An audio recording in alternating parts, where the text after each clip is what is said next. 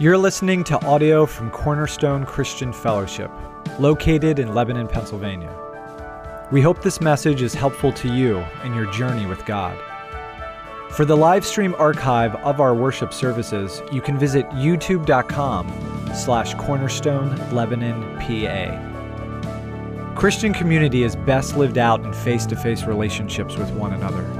We encourage you to physically participate in a local church setting within your area. Learn more about our faith community by visiting cornerstonelebanon.com.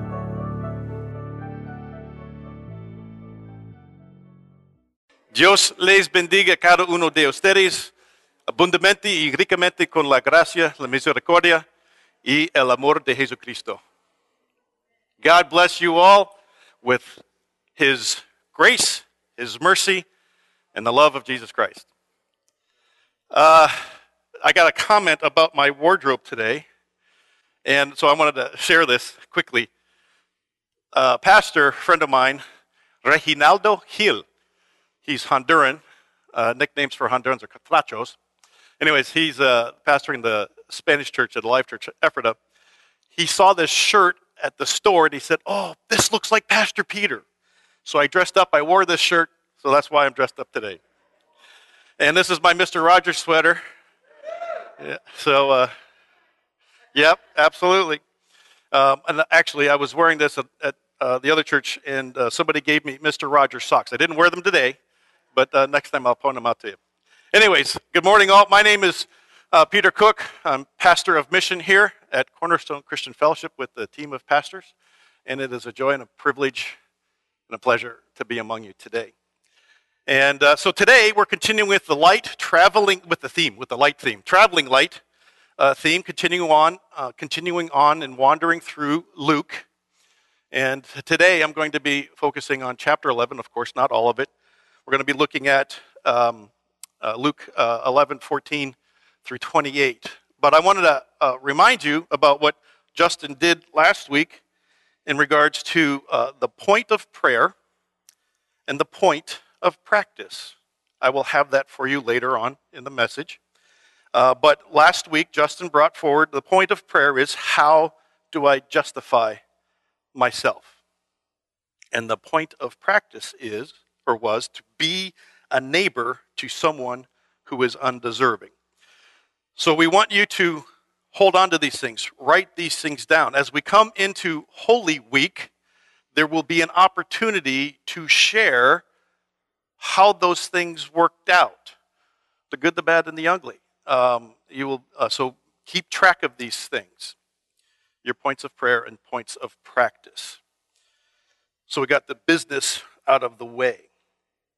So talking about Luke, fun fact, Luke is the only known Gentile to have written in the New Testament. Luke's purposes in writing his book, or this gospel, can be considered to be a couple of things: to describe and portray Jesus' life as accurately as possible, and to demonstrate clearly that Jesus was the perfect human and perfect Savior. So as we read through Luke, we refer to a lot of sicknesses and a lot of diseases and a lot of diagnoses, which is in his wheelhouse. Luke was a physician. It comes out of him naturally. Luke's writing is different than the other Gospels as well, due to his education, his background, his vocabulary, and his word usage. Not only the physician stuff, but Luke also emphasizes Jesus' relationships with different kinds of people. Luke highlights prayer, he highlights miracles. Women are prominently placed throughout his writings. A large portion of Luke is not found in other Gospels. So I say the word gospel. So what does gospel mean? Let's make sure we're all on the same page with that understanding. According to Merriam-Webster, the dictionary, gospel is defined as the message concerning Christ, concerning the kingdom of God, and concerning salvation. Biblically speaking, gospel is the translation of the Greek noun euangelion, I'm going to need help with the pronunciation, Jim. Euangelion. Oh, I made the G soft. Okay, euangelion, okay, which means good news. And then, or the Greek verb, euangelizo, okay? Más o menos, more or less. Okay, and which also means to bring about the good news, which both are derived from the noun angelos, angels, meaning messenger. So in classical Greek history, euangelos was a messenger who brought good news of a victory in war, or good news politically speaking, or good personal news. News that brought joy. Well, you think about Jesus, that's some really good news and should really bring us joy, yeah? And in this fallen and broken world, we need a little bit of, or a lot of, good news.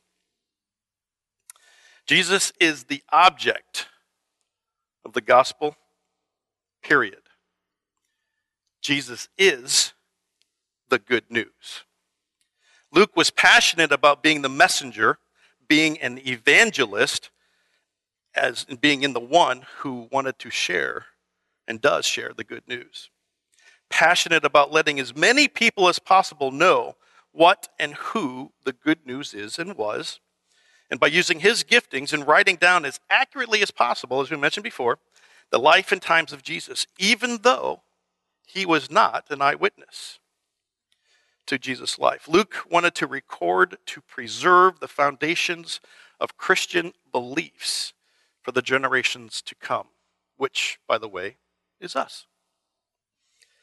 So some of the themes in Luke are as follows. Jesus Christ as Savior, is as the Savior. Another one is his accuracy of recording historical fact and truth. Another theme is highlighting the relationships of different people with Jesus, like I mentioned before. And another is compassion, clearly depicting Jesus' genuine love and care of everyone. And the last theme, the fifth one, the constant presence of the Holy Spirit throughout the birth, the life, the ministry, the death, and resurrection of Jesus Christ. He emphasizes the dependence that Jesus had on the Holy Spirit to do what he did. So let's go ahead and take care of reading the scripture so that we're all on the same page with that as well. Luke chapter 11, verses 14 through 28. Now, I enjoy when they break out and put subtitles and stuff. It kind of gives a foreshadow of what's coming, yeah? So in my NIV, it states this as the subtitle: Jesus answers hostile accusations. Verse 14. Jesus was driving out a demon that was mute. When the demon left, the man who had been mute spoke, and the crowd was amazed. But some of them said, "By Beelzebub, the prince of demons, he is driving out demons." Others tested him by asking for a sign from heaven. Jesus knew their thoughts and said to them, "Any kingdom divided against itself will be ruined, and a house divided against itself will fall. If Satan is divided against himself, how can his kingdom stand? I say this because you claim that I drive out demons by Beelzebub. Now, if I drive out demons by Beelzebub, by whom do your followers drive them out? So then, they will be your judges. But if I drive out demons by the finger of God, then the kingdom of God has come to you. When a strong man, fully armed, guards his own house, his possessions are safe. But when someone stronger attacks and overpowers him, he takes away the armor in which the man trusted in and divides up the spoils. He who is not with me is against me, and he who does not gather with me scatters. When an evil spirit comes out of a man, it goes through arid places seeking rest and does not find it. Then it says, I will return to the house I left. When it arrives, it finds the house swept clean and put in order. Then it goes and takes 7 other spirits more wicked than itself, and they go and live there. And the final condition of that man is worse than the first. As Jesus was saying these things, a woman in the crowd called out, "Blessed is the mother who gave you birth and nursed you." Excuse me. He replied, "Blessed rather are those who hear the word of God and obey it." The word of the Lord.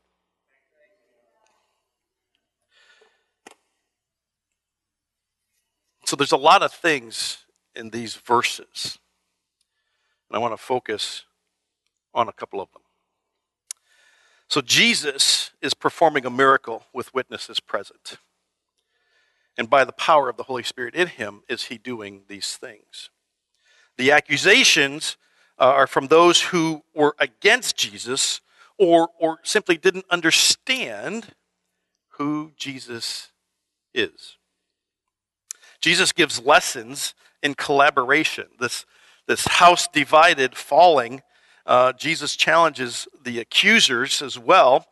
Jesus reveals that the kingdom of God has come, even though many didn't believe it or could see it.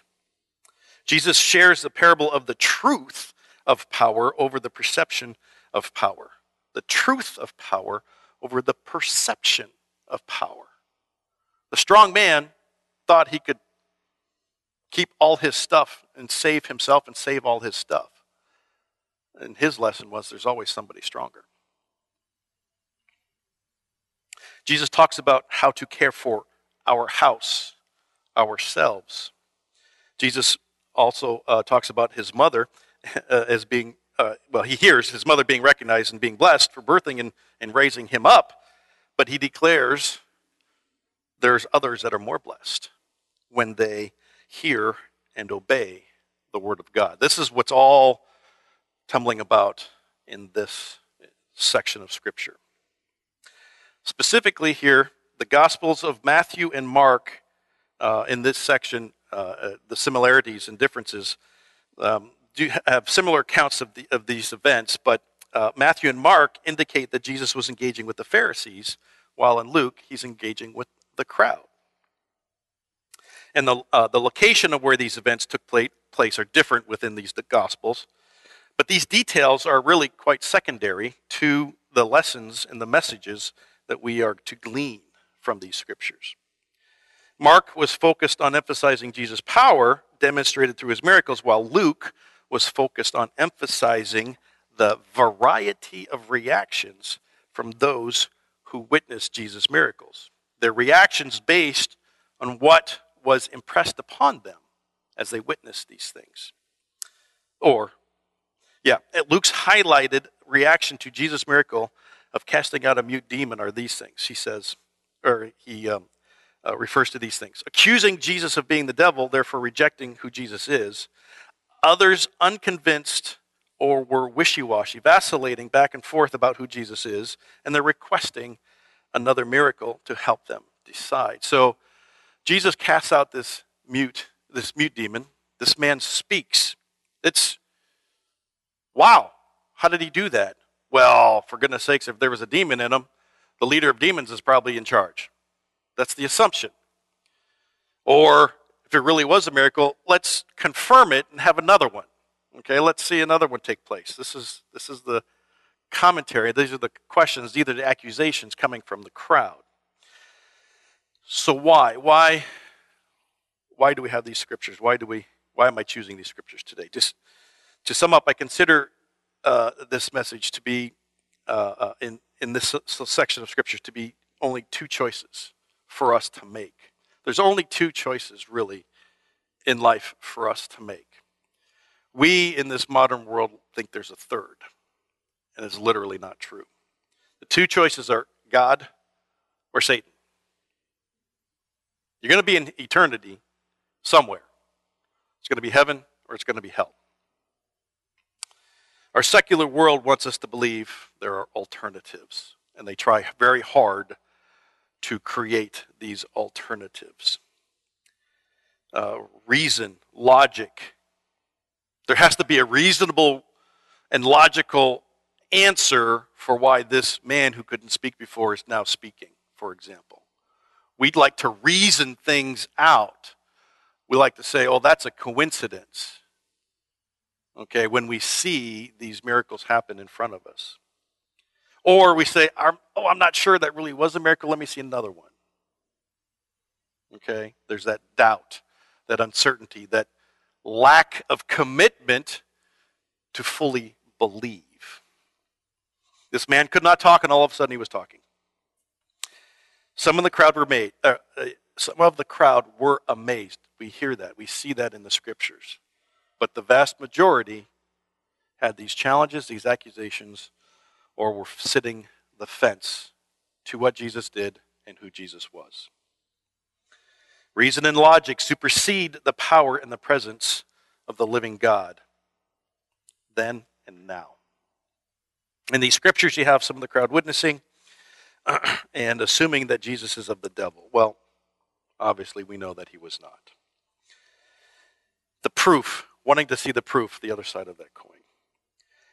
The irony is that even if they witnessed another miracle from Jesus, they're probably still not going to believe. They're going to continue to sit the fence for as long as possible and not commit. The truth of the Word of God is the same 2,000 years ago as it is today. We are here and now in our struggles to see and to believe that the kingdom of God is among us.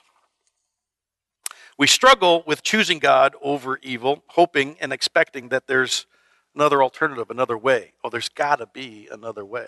The things we can't answer, the questions that we have that we can't answer, there's got to be another way. There's got to be. I can do this. I can do this in my own power. I can do this in my own strength. I can figure this out, whatever it is. But we can't. We are not perfect. The parable of the strong man demonstrates this fallacy. There is always someone bigger and better. But for us, that someone is Jesus Christ.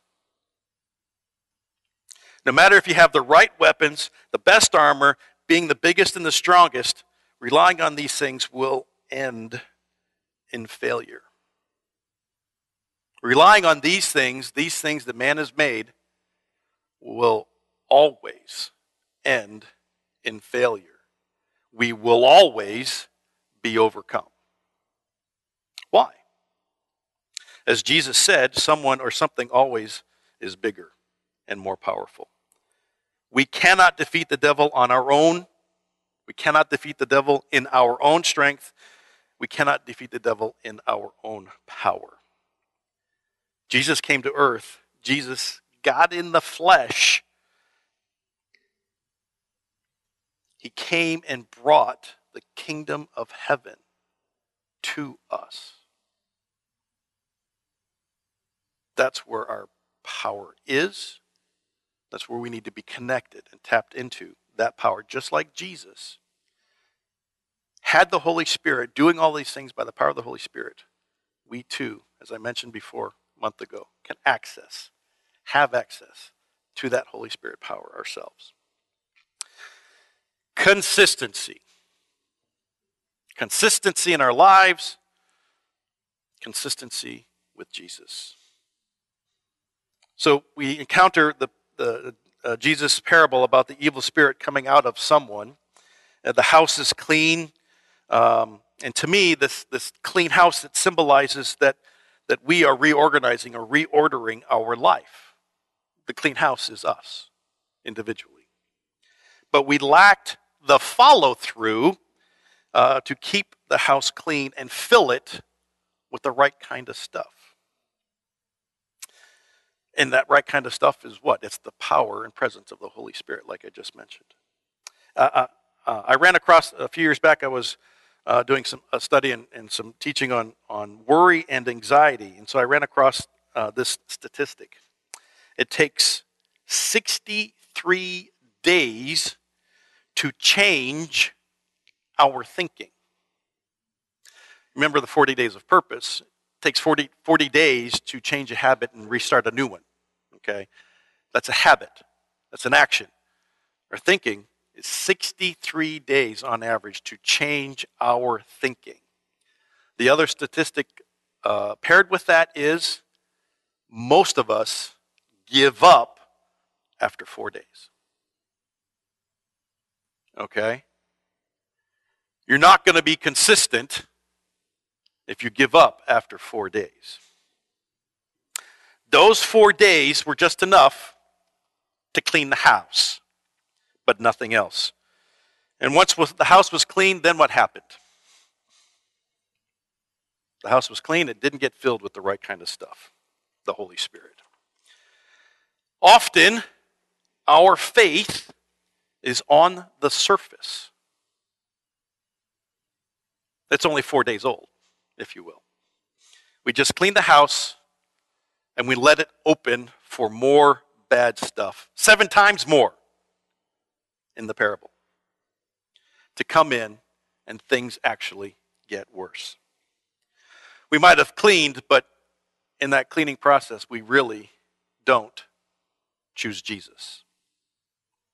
We act like we choose Jesus, but that consistency and commitment is not fully there. We need 63 days to change our thinking. Just because we don't choose evil, we don't actively choose evil, doesn't automatically mean that we choose Jesus. There is a difference. Jesus in the scripture says that his mother Mary was not nearly as important as someone who hears and obeys the word and obeys the word of God. Isn't that striking? Jesus, born of the Virgin, Mary was specifically selected by God to be the vessel to bear his son. That seems kind of important, right?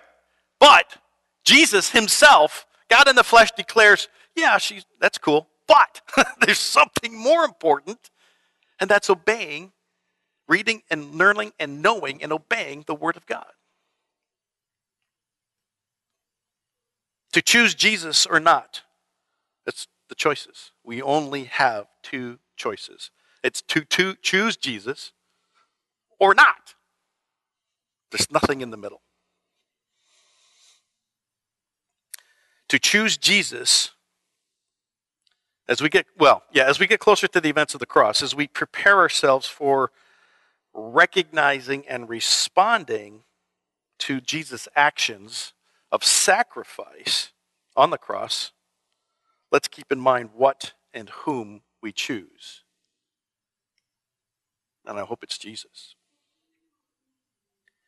So the point of prayer that I want us to consider for this coming week because of these scriptures is this. To recognize moments throughout the week when you didn't choose Jesus. Recognize moments when you did not choose Jesus. Doesn't mean you actively chose to do wrong or to do evil, but it means that you didn't put Jesus first. You didn't choose Jesus. Now, we do this all the time. As fallen creatures in a fallen and broken world, this is our daily, minute-by-minute struggle to keep Jesus first and foremost. Okay, so don't think yourself a failure that, I fail Jesus all the time. The blessing we have with Jesus is that we're forgiven. Okay? But awareness, I like to say that when I was younger, I actually was younger in case you didn't realize. I was younger, and so I was watching animation, G.I. Joe. Anybody remember the G.I. Joe animation series? Clint's going, yes, right on. Okay. What was the motto at the end of that half-hour series? Knowing is half the battle. Part of what I love to do is help us to know so that our battle goes better. All right? Knowing these things is half of our battle. And with the power and the presence of the Holy Spirit in us, we can then become conquerors. Because we cannot do these things on our own. So the point of prayer is recognizing the moments throughout the week when you didn't choose Jesus. So let me give you an example. Let me see how many. I don't know if anybody here has driven with me yet except my wife. Ridden in the car with me, right? Nobody here yet. Yet. Okay. I enjoy driving. I don't like others driving around me. Let me just say that. Well, even on the way up, right, sweetie? Yeah, okay. I don't choose Jesus when I drive. Okay? So let me just lay that out there. I confess to you, I get angry at others when I drive. For goodness sakes, get out of my way, or whatever. So, yeah, there's my struggle. It's just an example. Lighthearted as it might be, we have others as well. So, okay, let's use our granddaughter, for example. Most of you are aware she had her surgery successful last week. But if I don't choose Jesus, where are my thoughts going to go? Well, I hear some nods and some grumblings. I didn't hear the nods. I heard the grumblings, yeah. If I don't choose Jesus in that situation, my anxiety, my worry is going to go through the roof because I can't control that situation. I got to put my trust first in Jesus before I put my trust in the pediatric ophthalmologist, yeah? This is everyday life that we need to recognize whenever we come up against these things. We need to choose Jesus if we're ever going to conquer anything in our lives. Okay, point of prayer. Recognize those instances throughout the week that you didn't choose Jesus. Point of practice.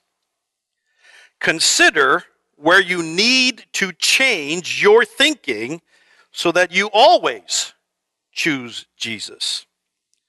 Then begin to change your thinking. And remember, you're going to take at least 63 days. Oh, come on, man. And this is where we look for that middle ground. This is where we start to begin to barter and maybe even bribe or try and do something different that we don't have to have this strength of commitment. Okay? Because we don't want to commit. We don't want to commit to something that's hard. So let's go back to the examples. By driving, okay? I need to get in the car, get behind the wheel, and what? Well, at least pray. Pray, Lord Jesus, help me to have a better attitude and to love those that are around me. That's where I need to start. And I need to do that for a minimum of 63 days so that I can love the people around me as I'm driving. This is the practical way, an example of a practical way of changing my thinking. Okay? You follow? One more time. Consider where you need to change your thinking so that you always choose Jesus. Then begin to change and take 63 days. We all got these fantastic little devices. You can probably keep a counter on your calendar and count and see how far you've come. Remember, most of us give up after 4. Just 4 days. Jesus was accused of being really bad, being of the devil, or if not, being the devil himself, because people did not want to believe, did not want to see, and did not understand the kingdom of heaven was there, was present. We have one up on them already. We have this history, this accurate history that Luke gave us, and the other Gospels, the other books of good news. We're ahead of the game. Let's stay ahead and choose Jesus. while I pray the worship team's going to come up. Let's pray. Father God, God Almighty, it's tough, Lord, to be your child. Let's just recognize that, Lord, before you, and I think you know this, Lord God. It is tough being your child. And our nature as humans, Lord, you know we like to have it easy. But you declared life was going to be hard, even back in Genesis when Adam and Eve disobeyed. From that point on, we know that life is going to be hard. Father God, we need your strength. I need your strength, your Holy Spirit power, the Holy Counselor with me to choose you through your Son, Jesus Christ. And Lord, I pray that prayer for all of us. We need more of you. But we do, Lord, need to recognize that who you are to us and for us. And sometimes, Lord, we stray and we think we can do these things on our own. But when we can't, when we don't, we come back to you. I pray, Lord, that we recognize that. When we fall down, to get up, we need to look to you, Heavenly Father. I thank you, God, that your Son Jesus healed this man who could not speak, that he is an object lesson for us. Because, Lord, sometimes we can't speak. And without the power and the presence of the Holy Spirit in us, we won't be able to speak. And speak up for you, Heavenly Father, when we choose you every day through your Son, Jesus Christ. Thank you, Lord, for these lessons. I pray, Lord, that these lessons weigh us heavily, but in a good way, for our next steps and our next days. In Jesus' name we pray. Amen.